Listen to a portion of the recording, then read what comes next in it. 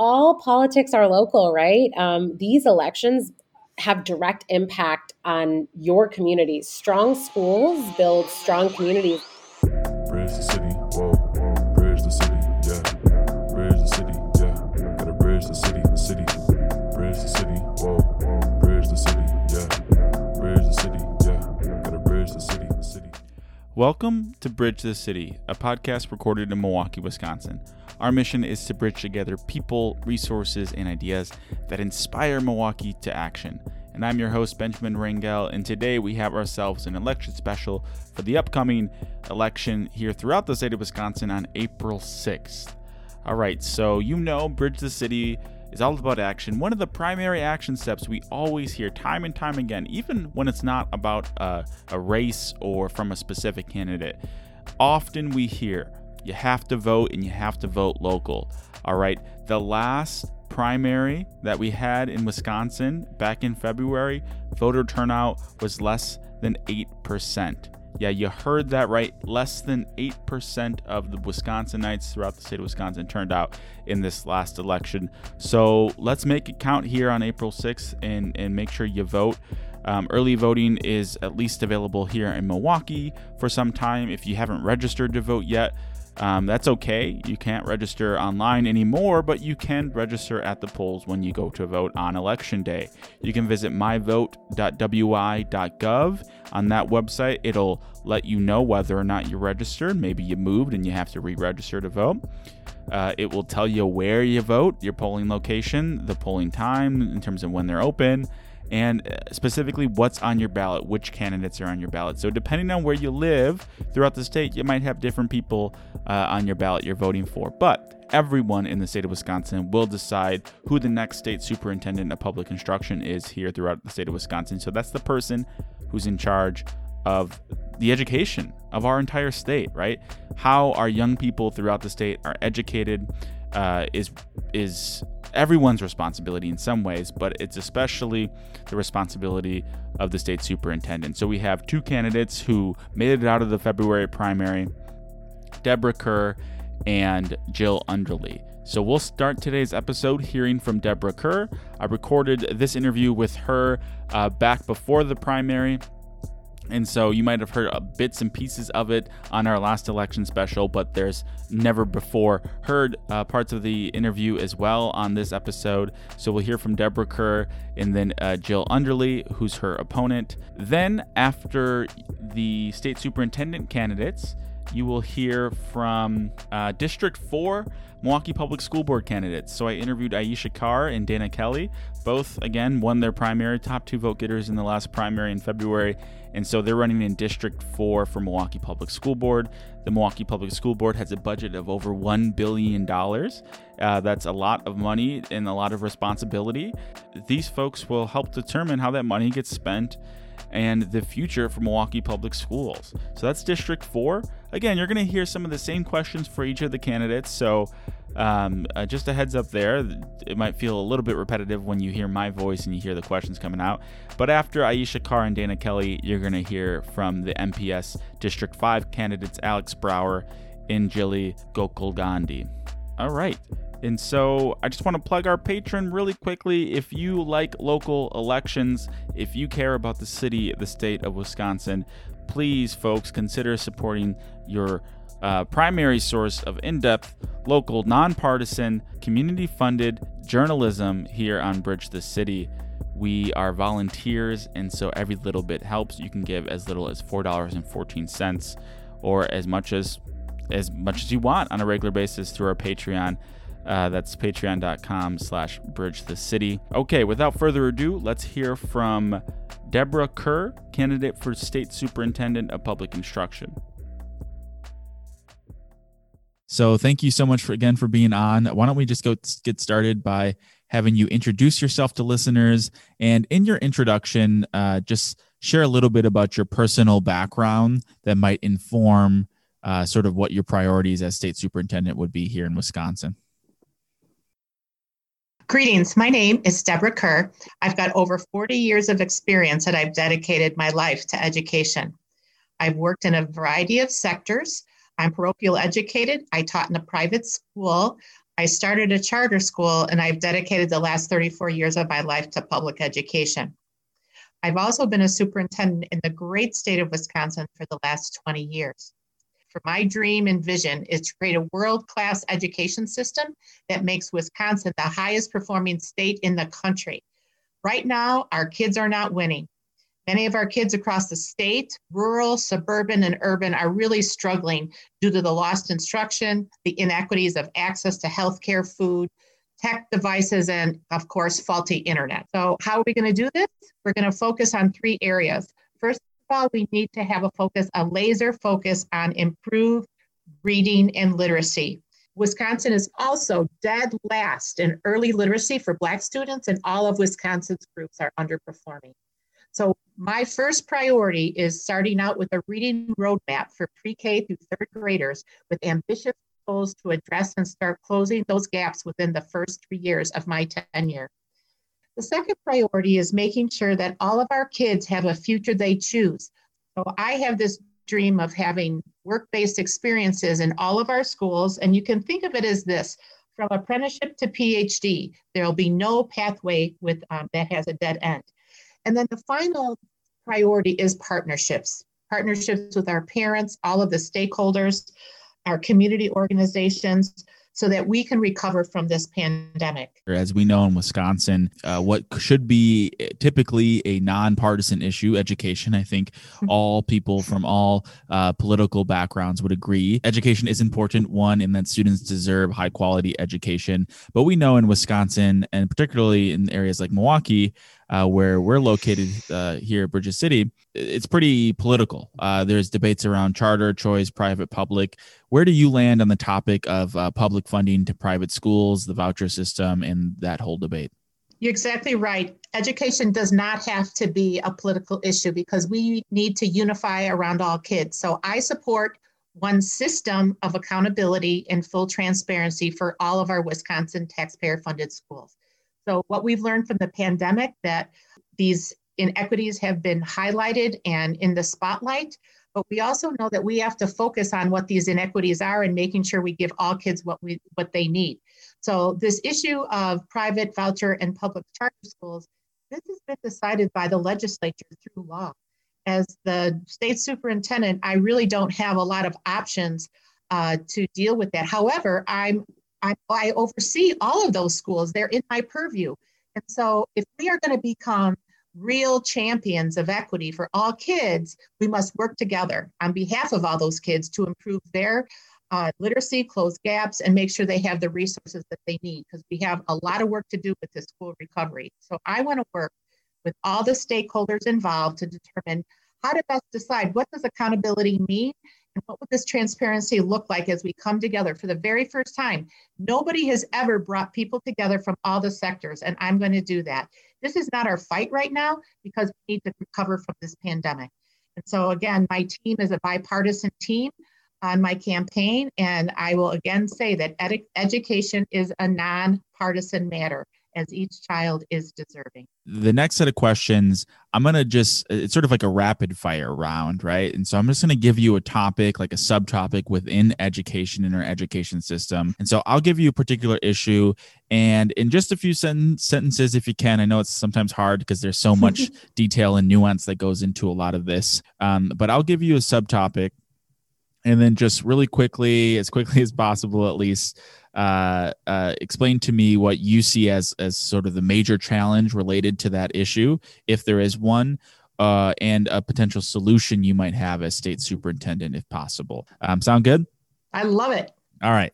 Okay. So the first one is access to high quality early childhood education. So this would be K3, K4, and so on. Let's prevent achievement gaps before they even start. All students need to have access and opportunity, and I would say birth to 5. And this can be achieved through our local partnerships. So like in Milwaukee, we have the YMCAs, the Boys and Girls Club, Milwaukee Succeeds, and I can work as the state superintendent to increase funding to serve all of those kids. Supporting students with disabilities. Additional reimbursement for all kids would be a winner for all school districts, because right now the current level of reimbursement is only at 40%. I would work to get that reimbursement towards 90% over the next 3 biennial budgets. If we get this disbursement increased, it would free up millions of dollars across the state for any school district to fund other students and programs. And you sort of touched on this a bit in your priorities in the beginning here, but we hear all the time the importance of that third grade reading level and the fact that so many students are behind. So what would you do to address third grade reading levels?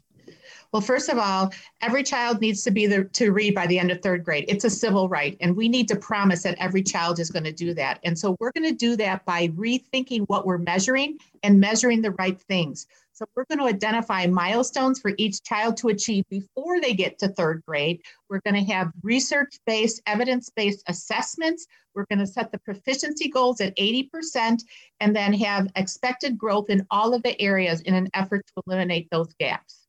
Sometimes I hear them referred to as specials. I've heard them called otherwise, but subjects like art, music, computer science.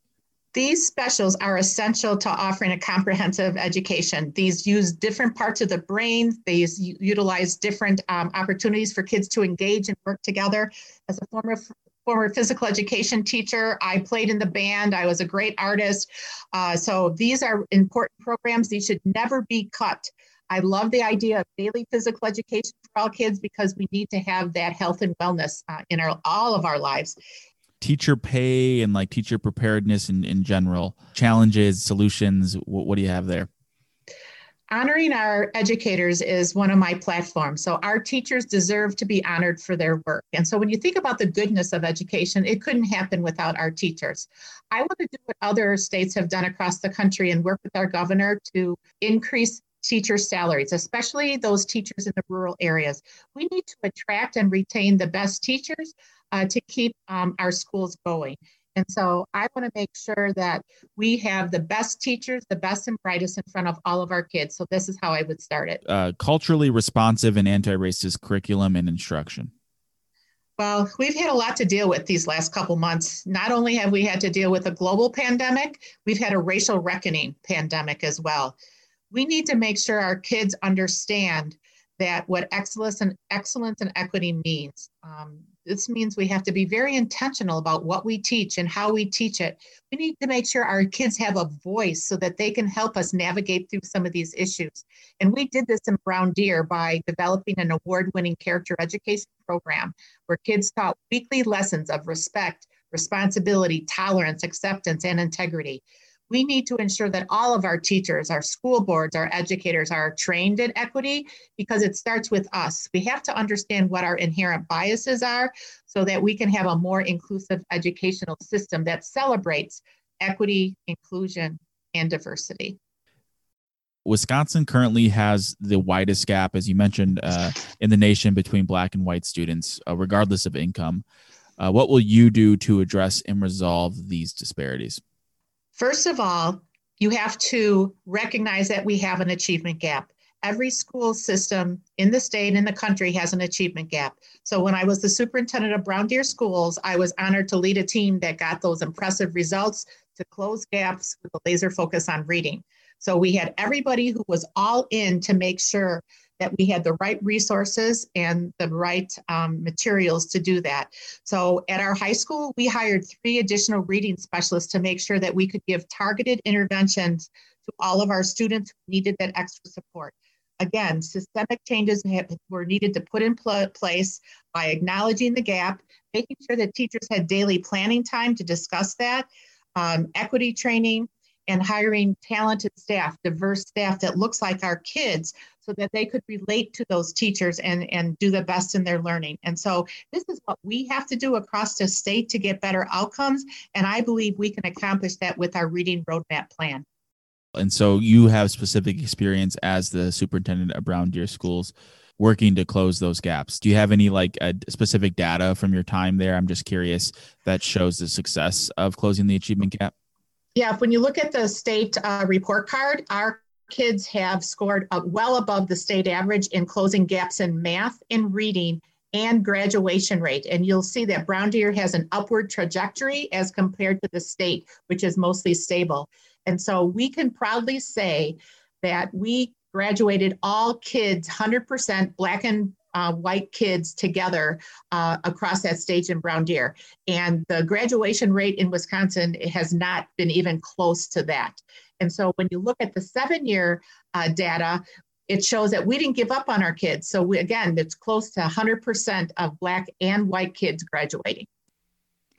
All right, next we will hear from Deborah's opponent, Jill Underly. All right, very good. Yeah, thanks for having me. I'm really excited to be here to speak with you and your listeners.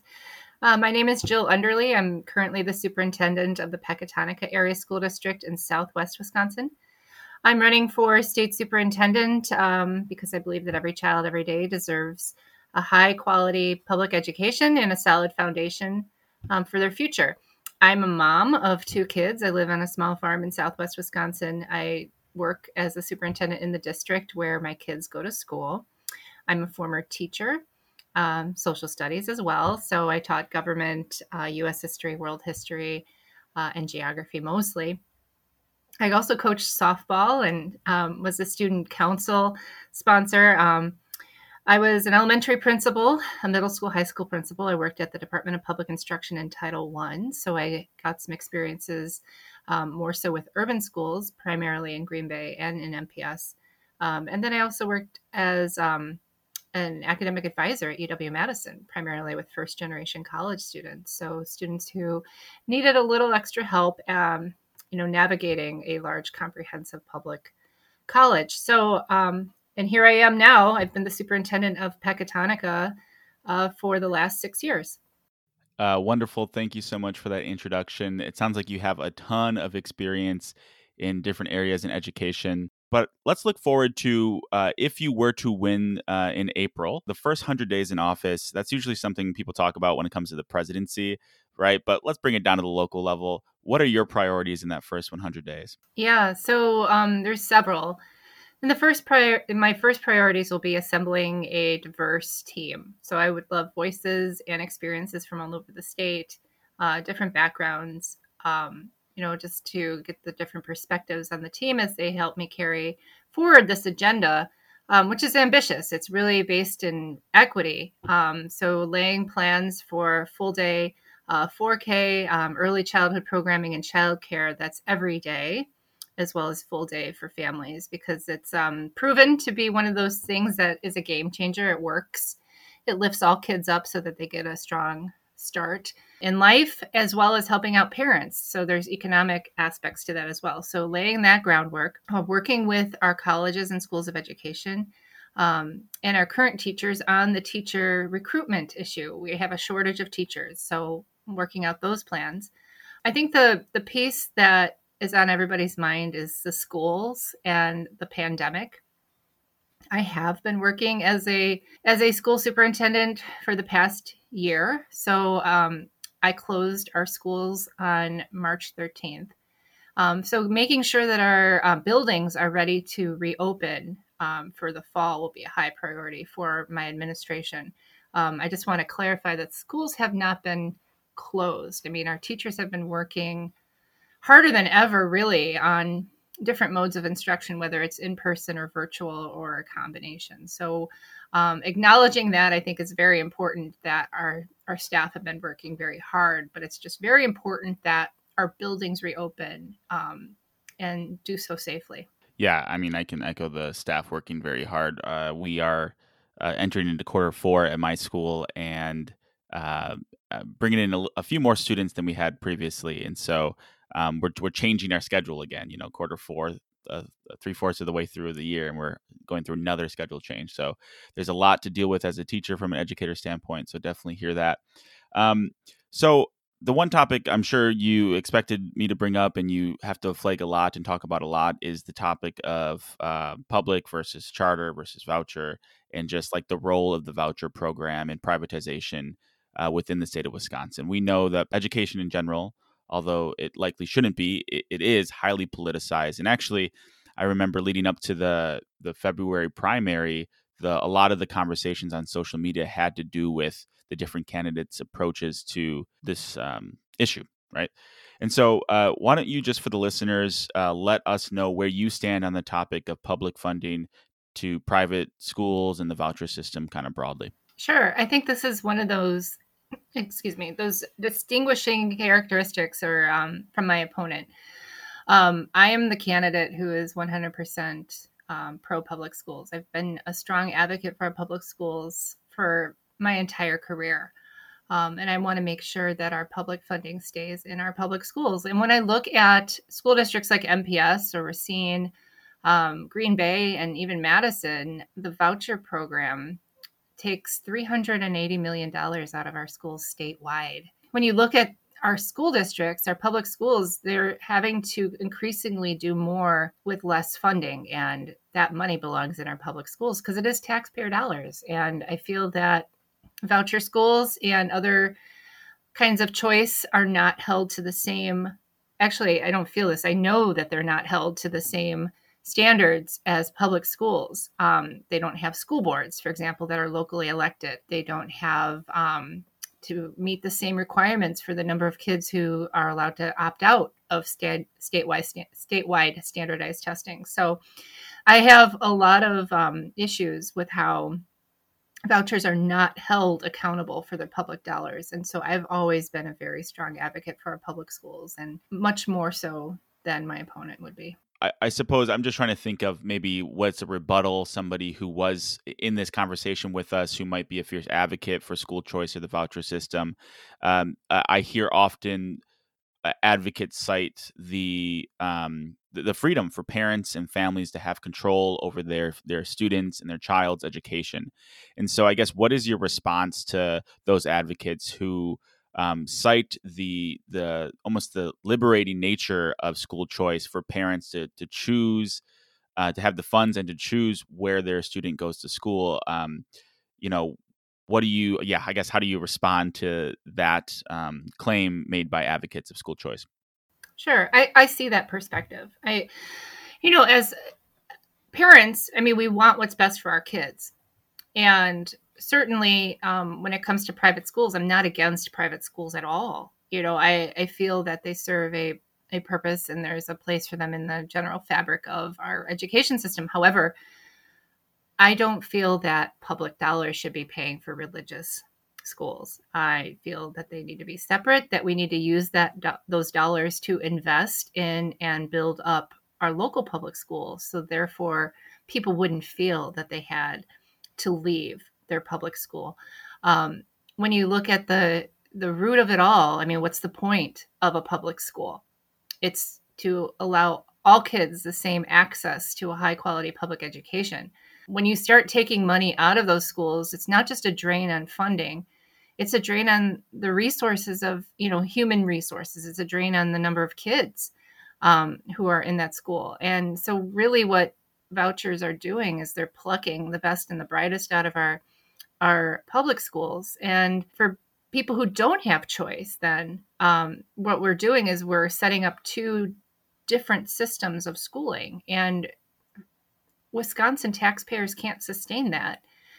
We should be keeping the money in our public schools because that is truly the most accountable option. If you don't want your kid to attend the public school, that's your prerogative, but you should certainly not expect taxpayers to pay for it. Realistically, we know the state superintendent, it would be in charge of the Department of Public Instruction, right? But the way our education system right now, including the voucher choice system, is set up, from my understanding, that's done through legislation, right? So it involves the legislative branch, which, if we get into the political nature of school choice and voucher, Republicans tend to be a little bit more supportive, and Democrats more supportive of public schools and against privatization.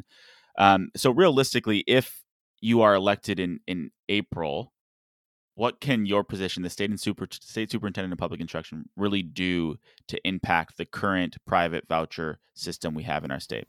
So the state superintendent would have to carry out the law as it is written, and implement the law. But just going back historically, Governor Evers was state superintendent. He never removed vouchers from the law. He basically was able to stop the expansion of the vouchers. And that's really what's important to me too, is I'm not going to say that they will never go away.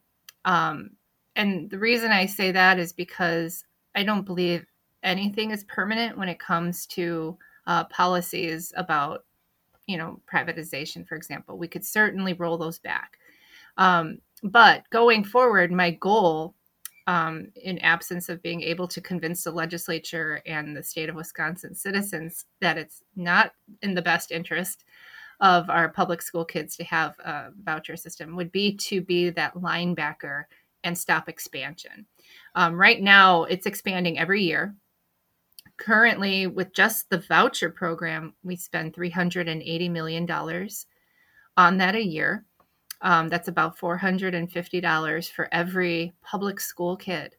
And so the impact is far and wide. You look at every corner of Wisconsin, they may think, well, it doesn't impact me because I don't have a voucher school here in my backyard, but it's coming out of the school funding formula that eventually, should be reaching your child in their public school. So as state superintendent, certainly communicating these points, making people aware of the cost and then the long-term impact of expansion, and then standing in the way as much as I can to prevent further expansion of the voucher program. Moving on, this is a question you have actually answered in the past. I think I got it from the Wisconsin Public Education Network, but it's a really important one because it gets to what I think is an infringement really on our many of the children's constitutional right to a high quality education here in the state of Wisconsin. And so Wisconsin currently has the widest gap in the nation between Black and white students, regardless of income. And so these disparities mean there are Black students, particularly in Milwaukee, where I'm from, but also students of color throughout the state that are just getting an education that isn't the same as their white counterparts in more affluent areas. So what will you do to address and resolve these disparities? Yeah, it's a great question. So I've referred to them, and maybe you've heard me say this before, as opportunity gaps, because that's truly what they are. I mean, the reality is that where you live determines your opportunities, and the kids with more opportunities will have better achievement. So it's rooted, of course, in things that are outside the control of public education, but racism within our society. It's in our laws, it's in our policies, it's in our practices, it's in our administrative operating procedures, how we discipline kids, for example. It's in our curriculum. It's in the history of what we teach and whose history we teach. And ultimately, it leads to access. Like I said, kids who can access more opportunities are going to be more successful. The schools with more resources are going to have better resourced kids. So one of the strategies I would employ would be equity audits, having an equity officer at the cabinet level at DPI who would be responsible for working with our cooperative education service agencies, which we have 12 throughout the state, as well as our school districts, on analyzing their internal policies and curriculum and practices, and hiring practices even, to make sure that we are equitable in who we're hiring, how we're disciplining kids, in the curriculum. So basically, it's combing through everything to make sure that we're very anti-racist and intentionally anti-racist in how we educate our kids in our public schools. The bottom line is I want to disrupt the systems of inequity that plague our public schools. And so my agenda is really rooted in those things that are game changers that work, like early childhood education, recruiting and retaining a diverse teaching force, highly passionate educators who care about kids and love kids. And I'm not saying that the current group obviously don't, but I mean, they do. It's just that we have such a shortage of teachers, and we have a shortage of teachers of color in particular. We also need to access more mental health resources for our schools. We need to get more funding into our schools for school counselors, school social workers, school psychologists. And these are the things that, again, better resourced school districts have for their kids. They have a lower student to school counselor ratio, for example. We also need to look at our school funding formula and the reimbursement rates that we get for special education costs or English learner costs.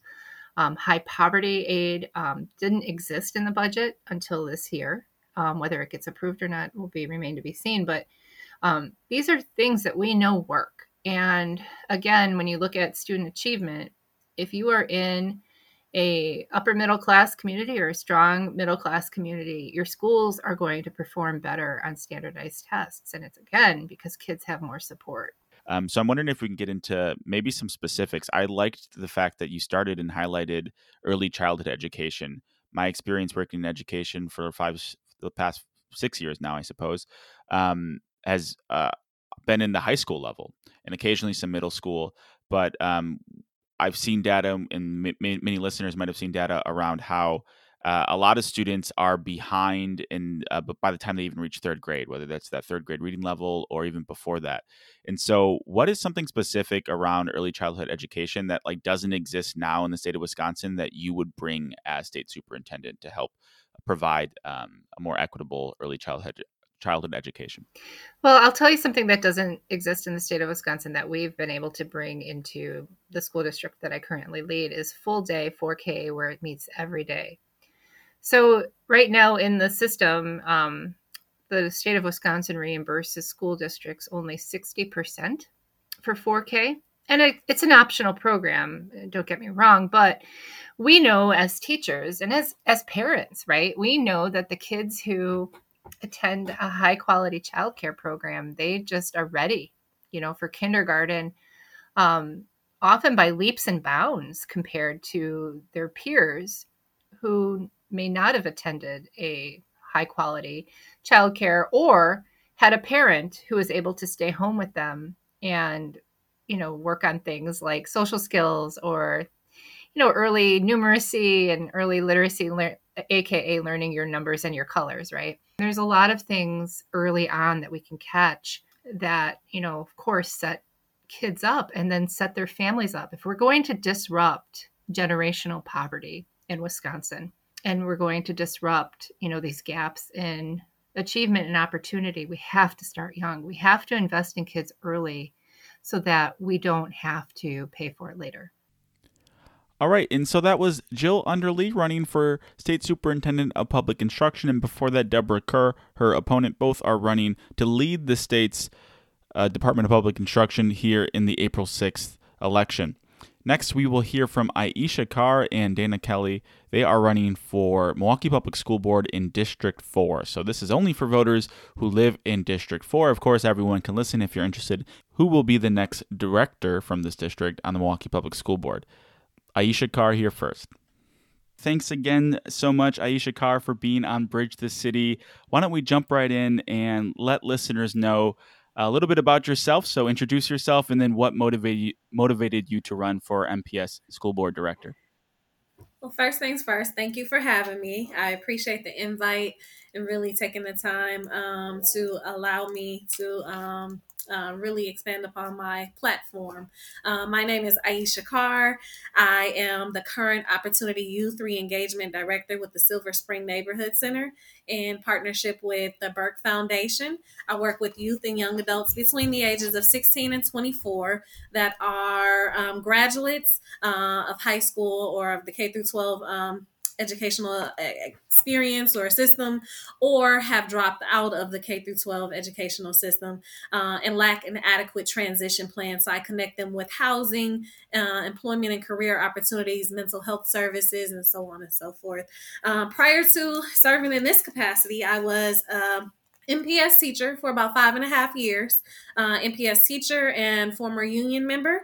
I worked at James Madison Academic Campus. I was an English and special education co-teacher. Prior to that, I worked for the Boys and Girls Clubs of Greater Milwaukee in the same building at James Madison Academic Campus. And prior to serving in Milwaukee, I worked in Washington, D.C. on Capitol Hill as a legislative staffer for a former Wisconsin state senator, doing educational policy research and working with constituents to educate them about educational policies. One of the reasons why I jumped into this race, this is actually my second time running. I'm running for the same reasons that I ran for before. Our educational system is not making as much progress, and our educational system, meaning the public school system. I am a product of MPS schools. I graduated from elementary, middle, and I started at an MPS high school, and I was kicked out for having a physical altercation. I had excellent grades, and one fight got me expelled from the district and landed me in a private school. And so, I've experienced education in that capacity. I'm a mother of an MPS student currently, who was also a student in an MPS charter before she got to an MPS public traditional school. And then, like I said, my background is in education, everything I've done. And so all of my experiences has given me a perspective from a parent's perspective, educator's perspective, and a community and key stakeholder perspective. And for those reasons, I am not completely satisfied. And I realize that there's not as much progress being made. And so I want to bring my ideas, my energy, my leadership, my vision for a stronger public school system to the board. And I look forward to serving students and families and educators. Wonderful. I love that introduction. I think you touched on a lot of your experience and sort of the motivations behind running. So I appreciate that. And so the Milwaukee Public School budget, for listeners who don't know, it's over $1.2 billion. So I often reference the budget when I'm trying to encourage people to vote, because that's a lot of taxpayer dollars, right? Even if they're not engaged in Milwaukee Public Schools directly. And one of the pieces of wisdom I've gained through the years interviewing folks in Bridges City is that a budget is a moral document. And so if elected, what are some things that you would like to see prioritized in that budget? How do you think MPS should spend taxpayer dollars?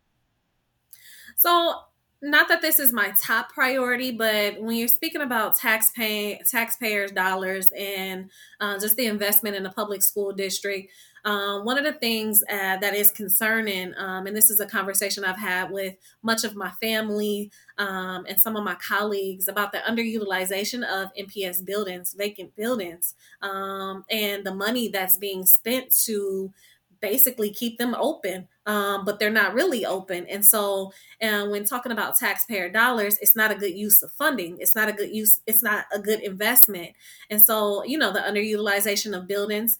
The other thing I will say, when you're talking about the school to prison pipeline and disciplinary policies, which is something I can relate to because I was kicked out of the district, we have very punitive policies. And as we know, like the data has suggested that at an a third grade level, it is determined the future of so many children based on test scores. And so it's determined at that point whether or not they're going to exceed in higher education and be a success, or whether they're going to be a menace and be fed into that school to prison pipeline, which is costly. And so when you're talking about, again, budget, the punitive policies cost us more than a restorative policies or practices would.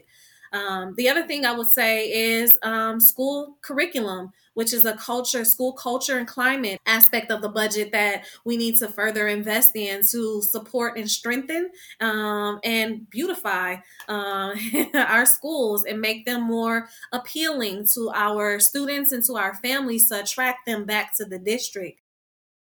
So I mentioned earlier in that first question that someone listening might not have a student in MPS, or might be, far removed from school and education in general. So why should someone unaffiliated with MPS participate in this election and vote for Milwaukee Public School Board to begin with?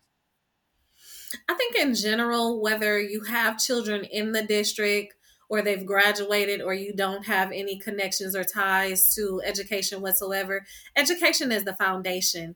That foundation that each and every one of us human beings will have connections and ties to and make investments in. I used to tell my students, and this is so true, regardless of whether people have children in or out of the district or no children at all, if we don't invest in education, specifically local school board elections, statewide school superintendent elections, we will have a problem in our backyard. The analogy or the example that I use is, if we don't make an investment on the front end, it'll become a problem on the back end. And what I mean by that is state pension will be threatened. Crime, we will be more subjected to more crime and criminal activities in our communities that will have economic impact and so many other impacts.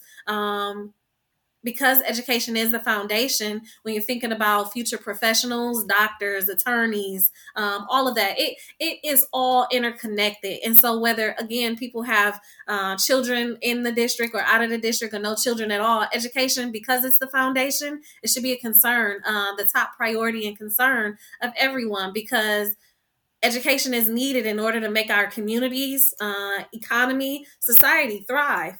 Certainly, right. Investment, I think even research suggests that investment in education is one of the most efficient investments a community can make in terms of return on that investment. And so I love interviewing teachers because I get to ask teacher-related questions as a fellow teacher as well. And so this is a fun question, hopefully, for you to reflect on. You mentioned you were an English teacher for a bit. Can you remember maybe one of your more proud moments as an educator, something that sticks out to you and you can think back to this day and, bring a smile to your face? Yes, absolutely. So it was actually my last year of teaching, the year that I ran for the first time. It was in 2017. At the time, the Black Lives Matter resolution had just been approved by the board, and there was a lot of momentum and excitement around the initiative. Fast forward, I taught comparative ethnic studies, and we really entered the position. It was a pilot program, and so it was trial and error. We didn't really have a set curriculum, but we had books that we knew that we wanted the students to read. We had an idea of what we wanted to teach and do. And ultimately, we wanted to develop a knowledge of self and teach students authentic history. We read books, Just Mercy. We watched documentaries like The 13th. We learned, we listened to the audiobook, The New Jim Crow. And all of this started to shape and mold their ideas and perceptions of systemic inequities, racial disparities, and so on and so forth. The kicker and the proud moment was final exam. And I wanted to be really creative yet intentional about how I would assess the learning and the growth. And so instead of doing a traditional exam, I wanted to develop other skills like events planning and collaboration and critical thinking.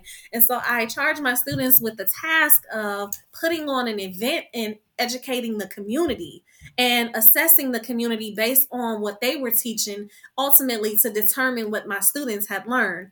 And so we shut down City Hall. We did some marketing and advertising. We invited schools throughout the city, throughout the district. There were teachers there who brought their students. There were key stakeholders. The mayor was present. The police chief at the time was present. The media. And they basically opened up their final exam presentation to the community with the literacy exams of the 1960s. And that was the opener. And then they did a presentation, and each one of their presentations, my students hit on different units that were taught in the classroom.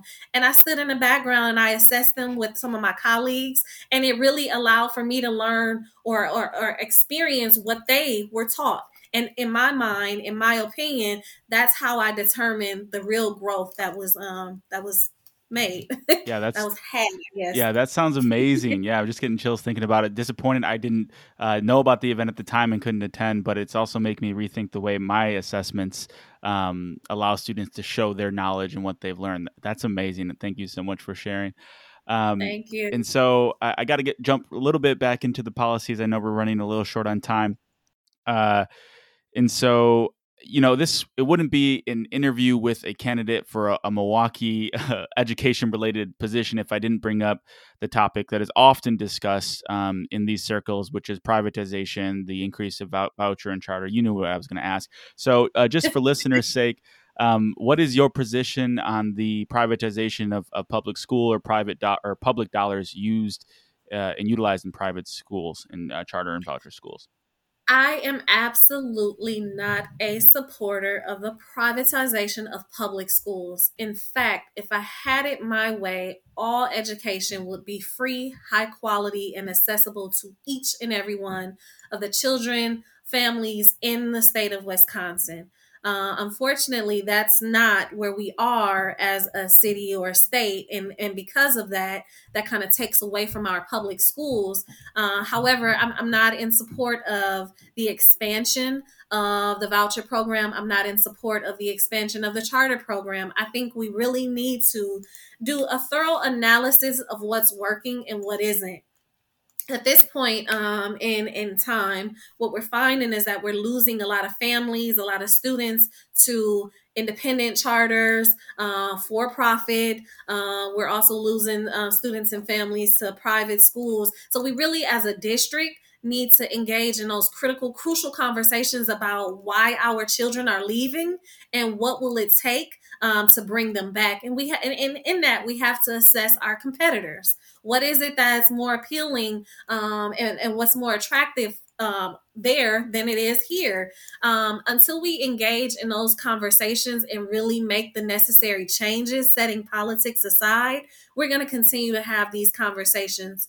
The other aspect is, while I don't support it, I'm also not in a position to change that. That's more state legislation. On the school board, what I do know is that MPS is a chartering authorizer. And in that, MPS has made some not so wise decisions to approve charters that had no business being in education. If somebody was, wrestling back and forth between you and your opponent, what do you think sets you apart from your opponent in this race? I am an educator by heart. My credentials suggest that, my background, everything. I don't have to learn the game. I have been involved. I'm a part of it. There's no need for me to catch up. This has been my life, my professional career, my personal experiences. And so I'm already in a position where I'm informed, I'm experienced in the field of education, and I know what's best for our children. And I've done the community work. I've made the connections with the community. And so I'm ready. I've been doing this, and I'm just ready to take it to the board level. All right, so that's Aisha Carr running for Milwaukee Public School Board here in District 4. And next we have her opponent, Dana Kelly. Thanks, Ben, for having me today and for this opportunity. And again, I am Dana Kelly, assistant pastor to the Reviving Faith Movement Church. I am Northside Rising co-op organizer of Citizen Action of Wisconsin and candidate for District 4 MPS School Board of Directors. I'm excited and motivated to be in this race for multiple reasons. But mostly to bring change and just to rebuild a solid foundation through MPS for our youth and for our community. So it's youth driven, but community inspired, and it's all connected. So those are my motivators. Wonderful. And so we're going to jump right in talking a little bit about policy if you are elected to the school board. And so if elected, what are some things that you would like to see prioritized in that budget? Well, books is number one. We need books, we need libraries, we need librarians. We need music and arts. We also need mental health professionals. We need more teachers, smaller class sizes. All of that takes funding. We need healthy food programs. We need social development programs, restorative programs within the school that will stave the school to prison pipeline. We need a lot of support with social work and just many other areas. So 1.2 billion sounds like a lot, but it's really not enough. This wouldn't be a conversation about Milwaukee education if we didn't have this topic come up. So can you just state for listeners your position on the privatization of public schools or using public dollars in charter, whether they're public charters or private voucher schools? What's your position there? Well, the privatization of public schools is an oxymoron, because how can you privatize a public service? And then how can a public service fund a private entity, especially the competitor entity for which that they stand? So an educator, a public education system funding a private education system from public funding truly makes absolutely no sense financially, morally, ethically, all what you just said that we are legally bound to do, especially at the school board of directors level. There might be some listeners right now who are not affiliated directly with MPS, whether they don't have students in Milwaukee Public Schools or they have graduated and they moved on and they don't really spend some time thinking about the education system here in our city. What would you say to someone to sort of encourage them or explain why it's important for someone unaffiliated with MPS to vote in this election for MPS School Board? Because voting in any school board election, not just this one, is very important, because the school board and state legislation are very closely connected.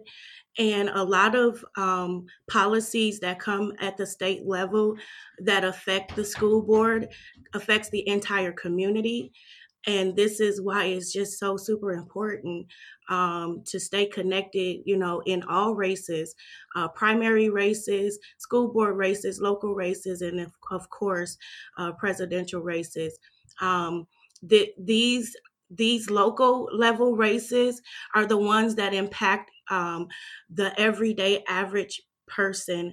And so this is why it is so imperative and important for the everyday average person to take these types of elections very seriously. Yeah, and so on the topic of the election, you are facing your opponent, Ayesha Carr. What do you think, if a listener is listening to this, they might have just heard from Ayesha Carr, or they're going to hear from her afterwards at some point, depending on how this editing works out.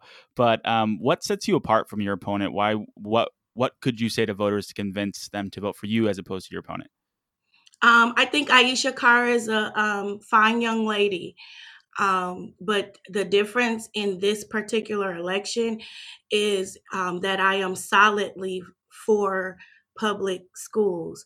I am solidly for public funding staying within public schools, and for increasing public funding to public schools.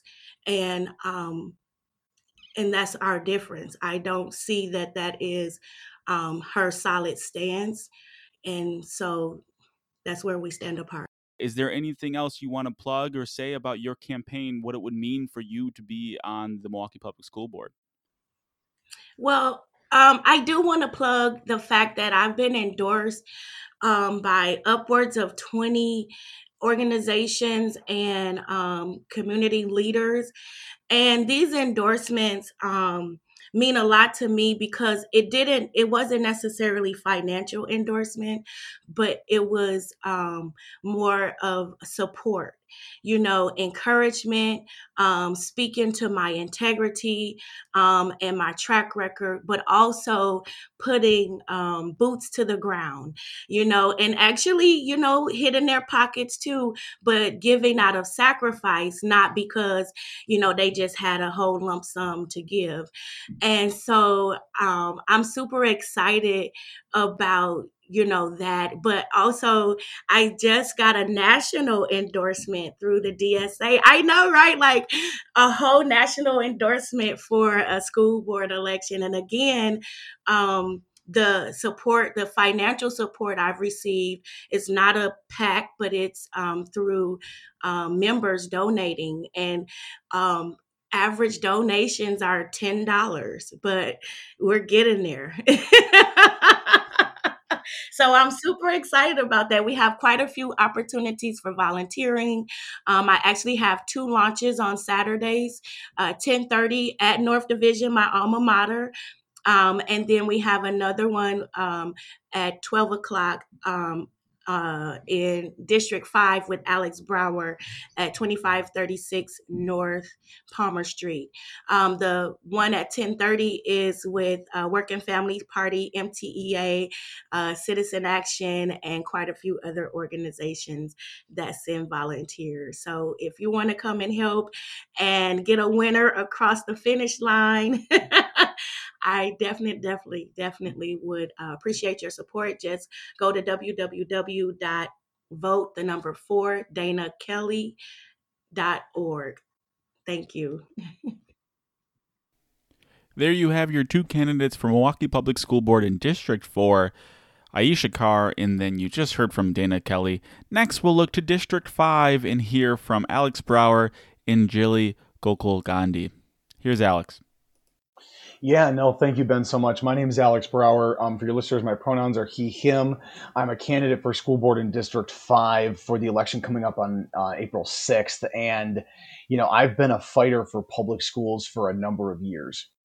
I became a substitute teacher for Milwaukee Public Schools in the spring of 2014 and joined my union right away, the MTEA, and started fighting almost immediately to improve the conditions that I saw within Milwaukee Public Schools. And so I've seen what our students are going through the intersection of race, racial oppression, class oppression, the patriarchy, all of these things that are really bringing our students down, and the privatization and everything like that. And I'm running because elections have real consequences on my students' lives, on their families' lives, on my own family and our entire community.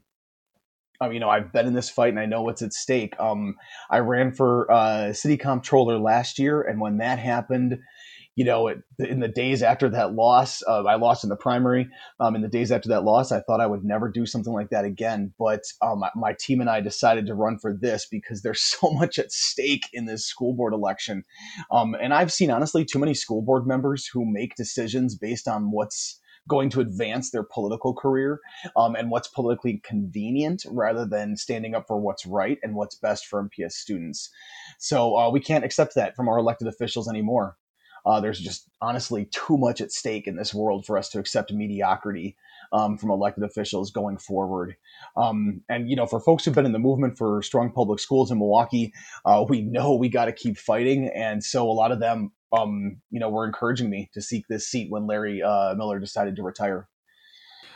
So yeah, that's my, what I'm intending to do is bring this fight to the school board. And sorry, that was kind of a long answer, Ben. No, it's kind of in line with everyone else. There's a lot to say. There's a lot of reasons why people, put a lot of their life on hold to run for these local elections. These aren't typically as well known as some of the national elections, but we know just as important in many ways and directly impacts many of the residents of Wisconsin in more ways than some of those national elections. So thank you for that introduction.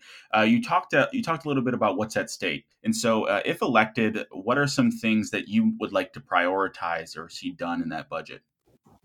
Yeah. The budget is a moral document, and if that's a reflection of our morals, then we're morally bankrupt in this city currently, in every level of local government. So one of the things I'm going to be fighting for, I have a whole platform, a 6-point platform that I would encourage your listeners to check out at voteforalexbrower.org. Specifically in the budget. Actually, all of the things I'm standing on work towards the budget. We're going to be working to democratize education and give more voice to people, add seats to the school board. So right away when I get elected, I do intend to make budget amendments to add seats to our school board to represent communities like students and parents from high needs schools. And how does that affect the budget, you'd say, right? Well, it's an expense to have people on the board. Right. And we do pay our directors, too. And I think if we're going to say to community members that they should be sitting on the board, that they should be paid the same as a school board director who's duly elected in an official government election as well. So we can add those seats. I'm looking to create a Green New Deal for Milwaukee Public Schools. So some of the budget amendments that I intend to propose are going to be to do retrofits to our physical infrastructure. I think this goes in with what we're seeing with the coronavirus right now, too. Some of this federal money that it's coming down with the Build Back Better plan from President Biden, needs to be used to make our facilities with ventilation systems and everything like that compliant and able to house people given this new era of global pandemics. I'm going to be championing the struggle of Milwaukee Public Schools workers and introducing budget amendments to attract and retain the best and brightest in this city, especially teachers of color. But even one of the biggest things I want to do with the budget is we've got to shift dollars to the classroom and reduce class sizes and support students and their needs. And make sure every student has access to high quality, arts education, music, ELL, English language learner programming, bilingual, and special education opportunities. So, what that looks like to me specifically is, MPS has a bureaucracy that I think, unfortunately, is too large right now. I mean, yes, of course, we need administration, we need leaders. I support that generally as a theoretical concept, but given the crisis that we're under in Milwaukee Public Schools, and given the fact that we may not see more funding from the state in the next immediate few years until we achieve a political movement that replaces what's going on in Madison, we're going to have to make cuts to administration to have less bureaucracy and more money in specific classrooms.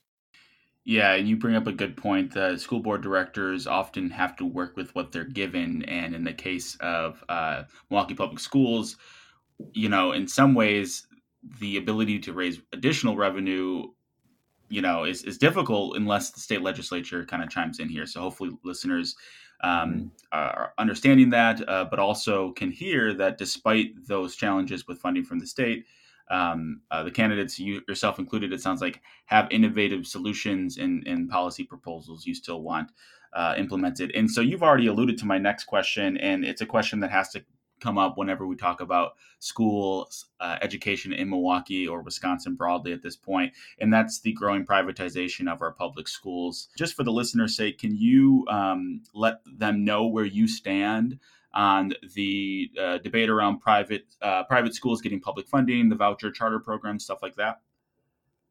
Yeah, as a candidate, I'm standing in an unwavering commitment to public schools and quality public schools here in Milwaukee. I've been fighting for public schools, ever since I've worked for the district and been an educational activist. And even before I worked for the school district, I was fighting for public schools. So yes, specifically as far as the voucher program is concerned, as a school board director, that's obviously not within the purview of the school board to eliminate the Milwaukee Parental Choice Program.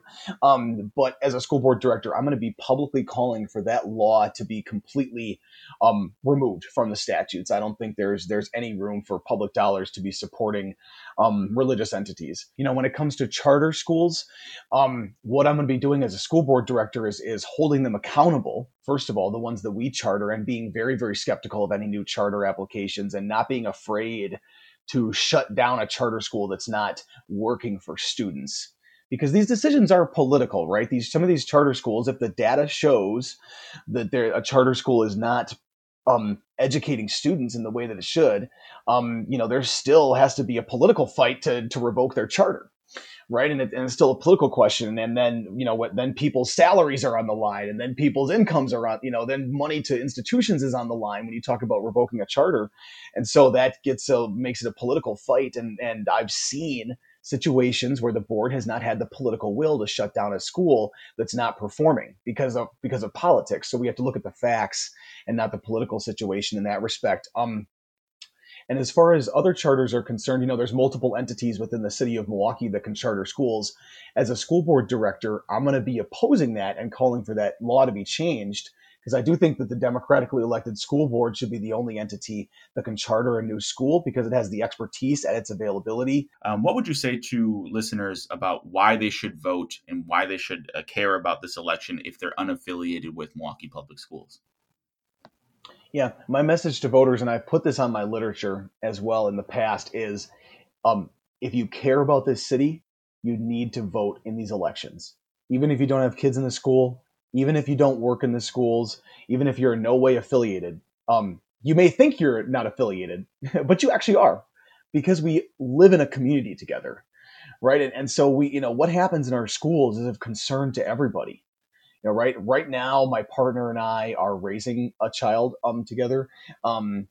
I was attending school virtually, and so I do have a huge stake in this. But even before that, I had a stake in this. Even before I was with my current partner, I had a stake in this because I cared about schools. And even before I worked for the schools, when I lived in a different city and when I lived in Beloit, I was almost in no way, quote unquote, affiliated with the schools. And I was leading a campaign that brought sex education to Beloit Public Schools. There were, students did not have sex education in Beloit Public Schools before Mark Spreitzer and I fought that fight. And then thankfully, after we fought that fight, there was a sex education curriculum that was brought to Beloit Public Schools. And, a lot of the conservatives in town used, what you were saying, they used that against us. They said, oh, this is just a bunch of, leftists at Beloit College who are coming in and trying to tell our town how to run things. And, my answer was, I live in this town. I live in Beloit. I've lived here for years because I was a student at the college. I've lived here for years. I care about what's going on. And the fact that the teen pregnancies were on the rise in Beloit, astronomically, by the way, astronomically on the rise, we had to do something about that because I care about students. And so my message to these voters, to every voter and every non-voter is, wake up and care and take the concern of the whole community into your heart and decide to cast a ballot in this election. You are running against a strong opponent, and so I'm interested, and I'm sure voters are interested as well. What sets you apart from your opponent? Why should voters choose you? Yeah, thank you for that question. I mean, first of all, I think everybody who's running in District 5 has their heart in the right place with supporting public schools and being, being an advocate for students. What separates myself from my opponent is a lot to do with our worldview. I'm running in this race as a democratic socialist. My opponent is not. And I'm really calling for a lot of systemic structural changes that my opponent is not calling for. For example, we're calling for radical democracy to be introduced into Milwaukee Public Schools. I'm calling it democratized education, and also Dana Kelly is fighting with me on this. She's my running mate. She's also running as a Democratic Socialist in District 4 and a DSA endorsed candidate. So what I mean by democratized education is it's three components in my mind. It's having a democratic budgeting process, where if a budget amendment is being proposed by a group of people, maybe they don't sit on the board, but a group of people, and they can demonstrate support, I believe the board should consider it, even if they don't politically want to, right? Going back to what I was saying earlier, a lot of board directors, and as somebody who has had a lot of private conversations with board directors over the years, a lot of them are afraid to do what's right because they're worried about their political future. I had a school board director say, quote, "I will never introduce anything unless it's destined to pass because I'm done proposing things that will fail." End quote. And so that really says a lot about the caliber of elected official in this city currently, that they will put their own personal aggrandizement ahead of what needs to happen for students. So anyway, democratic budgeting, citizen policy initiative, where if a policy if a group of people in the city want to propose a policy and they can demonstrate support, the board should be forced by its own policies to consider it regardless of how they feel. And then the third thing about democratizing education is adding seats to our school board, which my opponent is not calling for. Madison Public Schools has a student seat on its board currently. Now, it's a non-voting seat. And under current state law prescribes the number of directors that Milwaukee Public School Board has. But what we can do until we get a change in state law and a change in the legislature, what we can do right now is add non-voting seats to the board. Then they'll sit up on the stage with us, just like anybody else, and have the same benefits offered to them as any other school board director. But I think we should have student seats. We should have seats from parents from high need schools, and maybe even a seat for non-administrative staff. The school board historically here in Milwaukee, under the socialists, the school board had 15 people on it. Right now it has 9. In the 70s, they lowered the number. I believe that we should at the very least go back up to that historic number of 15 and using those additional 6 seats to represent communities that need to be at the table. So one of the things that I'm calling for is for more radical democracy, and that really does set me apart from what my opponent is calling for. All right, that's Alex Brower running for Milwaukee Public School Board in District 5, and here is his opponent, Jilly Golkagandhi. Yeah. Hi, everybody. I am Jilly Gokul Gandhi. I'm running for MPS School Board District 5, and I am a multilingual millennial immigrant. My parents came to this country. I came actually with my parents to this country from Mumbai, India. And, I went to public schools, have lived in Milwaukee for almost a decade, and have worked in the public education space. I started my career in youth workforce development. And then I spent my formative time at Bradley Tech High School implementing the community schools model, which is a really progressive, transformative model that looks to make sure that educators are working with our students, are working with our families, are working with administration to have shared governance and shared voice around culture and climate, academic achievement, anti-racist teaching practices. And over the past couple of years, I've been working in philanthropy funding, anti-poverty, girls in STEM, and literacy programs. And so I've seen the power of our education system has, and MPS is a $1.2 billion organization and serves 80,000 students with over 86 some languages represented. There's a lot of power in what we do and how we show up for our kids and how we show up for our educators. And I think, with my lived experience as an immigrant and a woman of color, and my work experience defending and protecting public education, this is the right time to stand up for what I believe in and what our kids deserve. And so, if elected, what are some things that you would like to see prioritized in that budget? Yeah, so there's a couple of things. My platform is really through the lens of an equity-based platform, and it comes really through the lens of the community schools model, right? So in the community schools model, what do we prioritize? One, we prioritize youth voice, right? And so in the budget, what I'd like to see is a parallel program to the Black and Latino Male Achievement Program. I worked really closely with the BLMA department when I was at Bradley Tech High School, and our data in the building showed that our young women and gender nonconforming students were kind of having the same barriers to success. And so one thing I'd like to fight for is creating a program, an inclusive initiative for young women and gender nonconforming students to thrive inside and outside the classroom.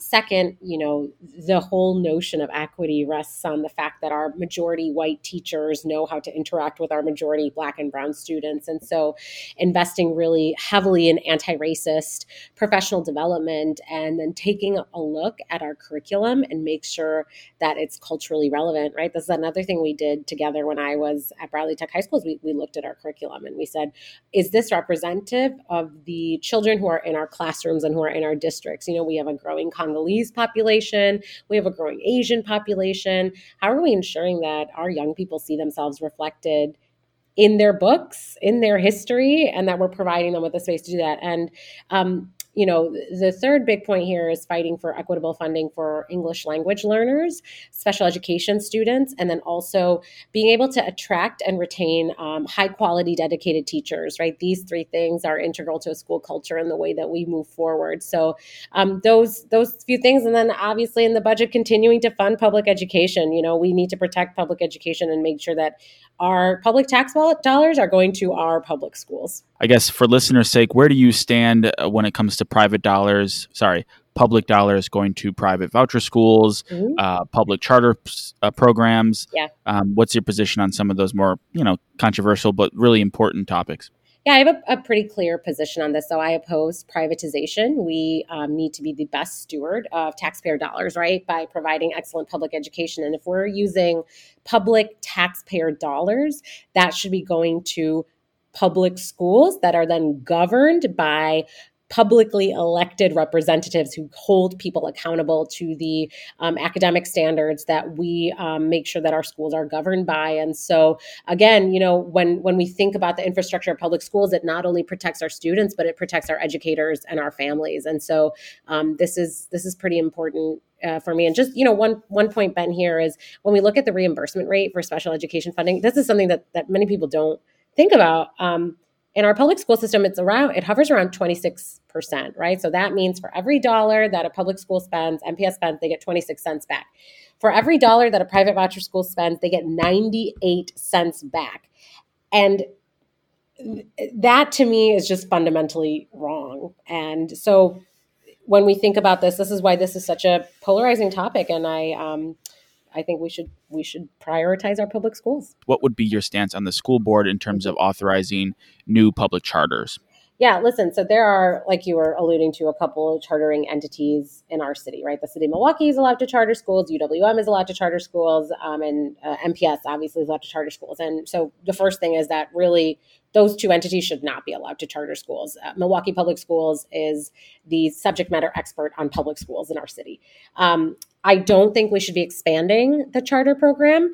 And then to take that a step further, you're right, there are two different types of charter schools. There are non-instrumentality charter schools, which are public charters, but they are not governed by the school board, and their teachers do not have the option to be part of a union. And then there are instrumentality charters, which are held accountable to the school board and have the option to unionize. And so I would like to start talking about moving those NICs into the instrumentality charter banner. And so again, just to reinforce here, I am not in favor of growing the charter program. I think that MPS should be the only chartering entity, and we should move the NICs into the instrumentality charter umbrella.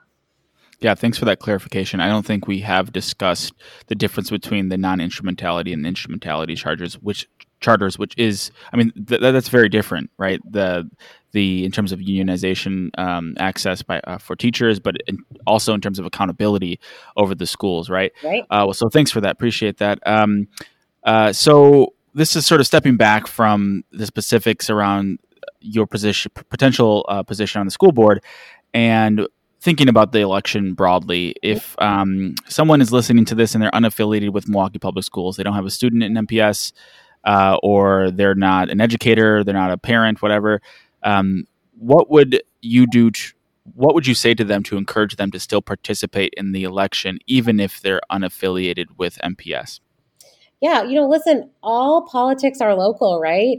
These elections have direct impact on your communities. Strong schools build strong communities, and I would encourage voters to do two things. One, reflect back on your school experience. That contributed to a lot of your academic development, your social and emotional development, and probably had great impacts on the trajectory of your life. So one, a school experience is incredibly powerful, especially when we're talking about a city that has such need for our school system to shoulder a lot of the gaps that our society has kind of failed to fill, right? And secondly, if you believe in racial, social, economic justice, you've got to show up for our kids. You've got to show up for our parents, and you've got to show up for our schools, because again, strong schools mean strong communities. And so if you marched this summer, if you posted about something, if you feel strongly about what's happening in our world right now, you should care about our schools, because that is kind of the landing ground for what our society looks like. Yeah, and as you were saying that, I just wanted to quickly look up the voter turnout for the February primary, and it was below 8%. Oh, it was 7.2 statewide. So, not great. And I don't know the Milwaukee numbers off the top of my head, but to your point, look, folks, a lot of folks have opinions on different issues, and I'm sort of just re-emphasizing. Everyone has probably posted a tweet or shared or liked something on social media over the last few years, especially the more recent months. But you got to, put your energy in action, right?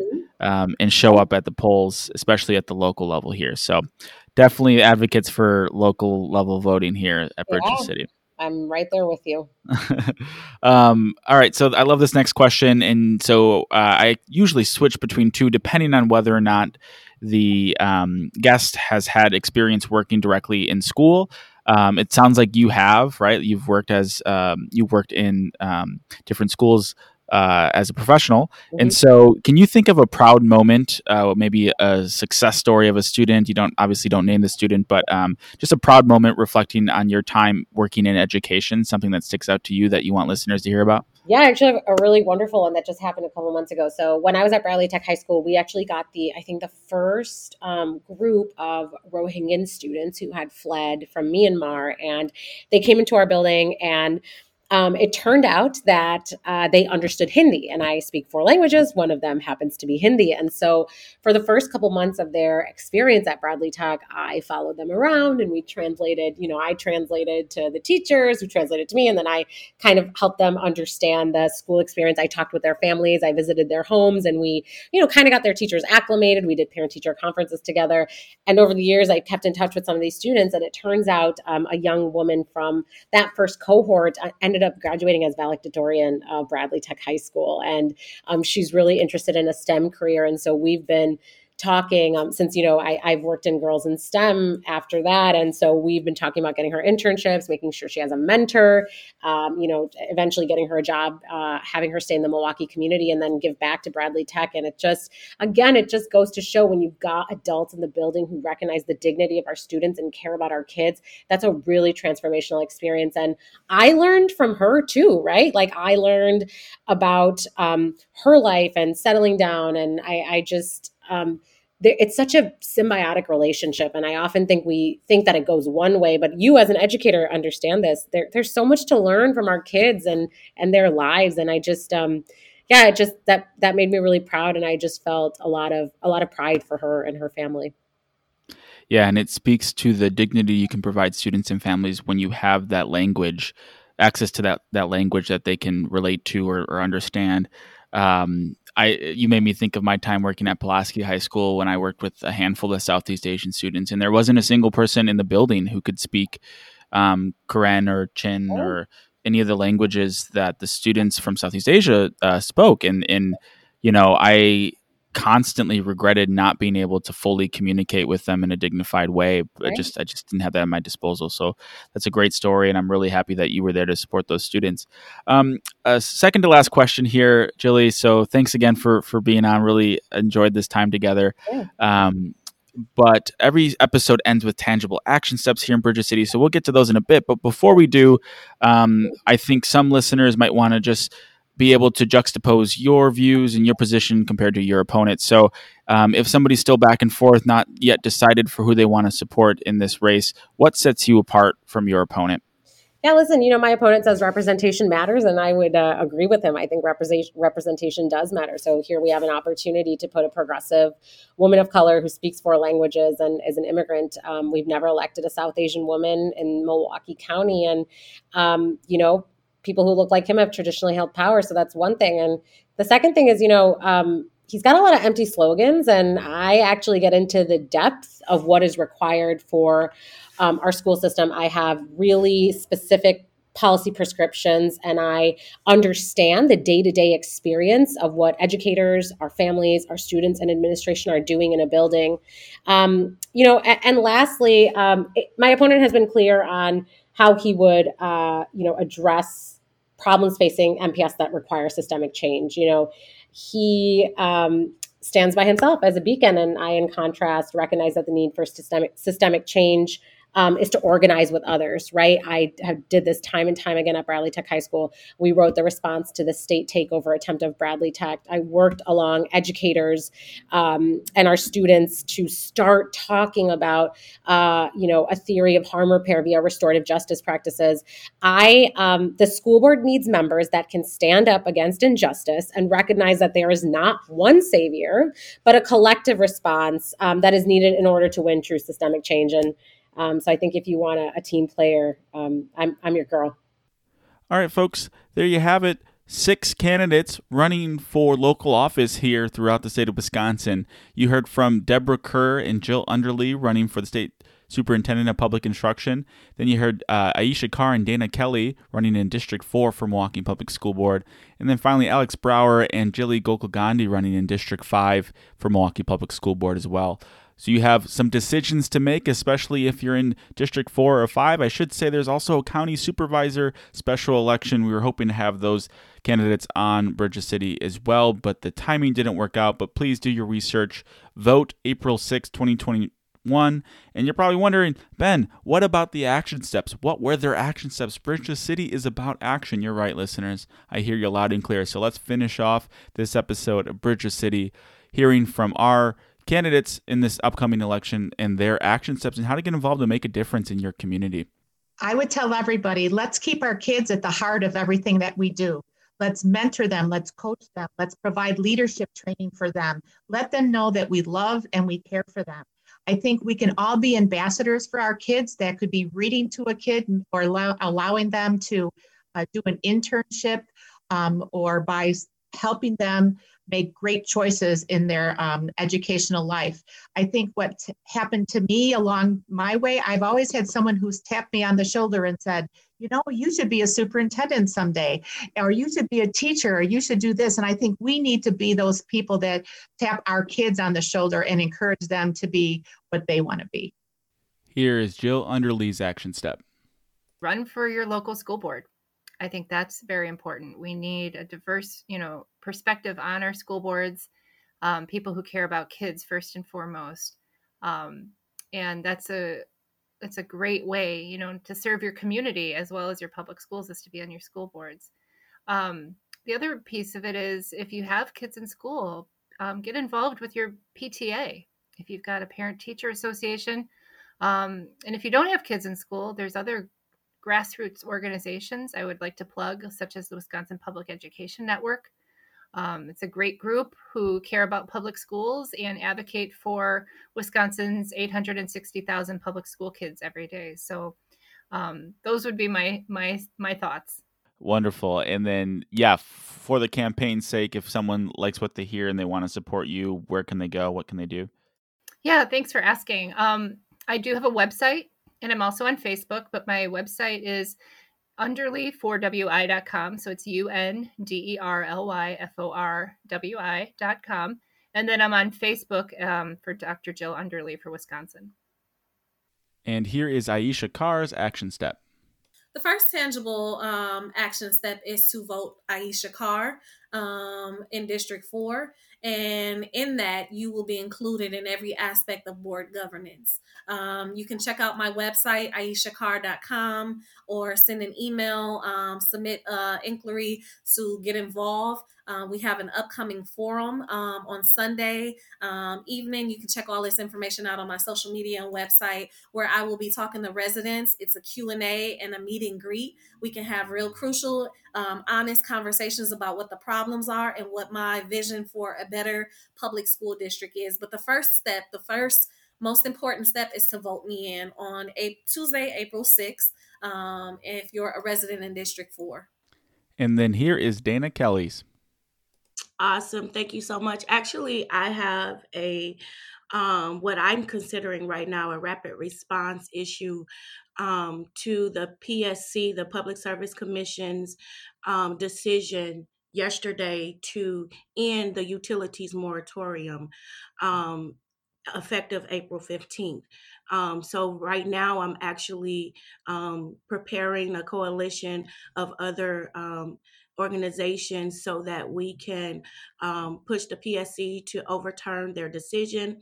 Also to educate the public on resources that they can get so that they are not left in the dark during this time, depending on how, the outcome of this, because we have such a short turnaround time.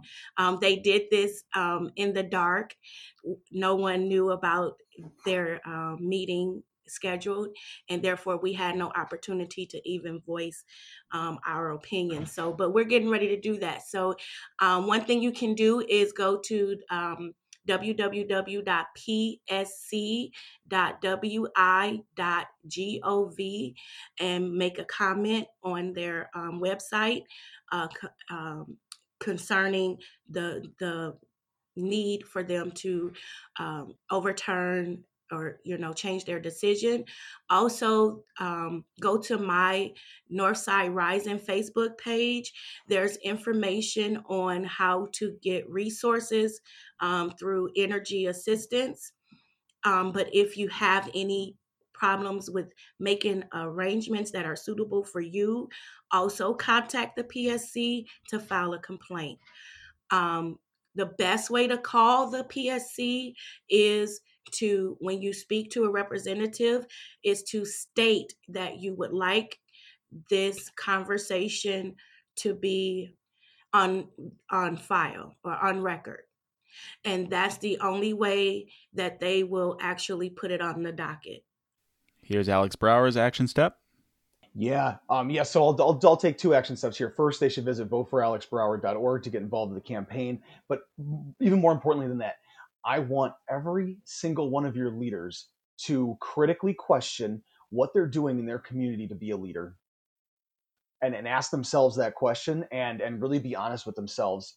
Because I think, the problem is not a lack of good ideas. There's plenty of good ideas out there.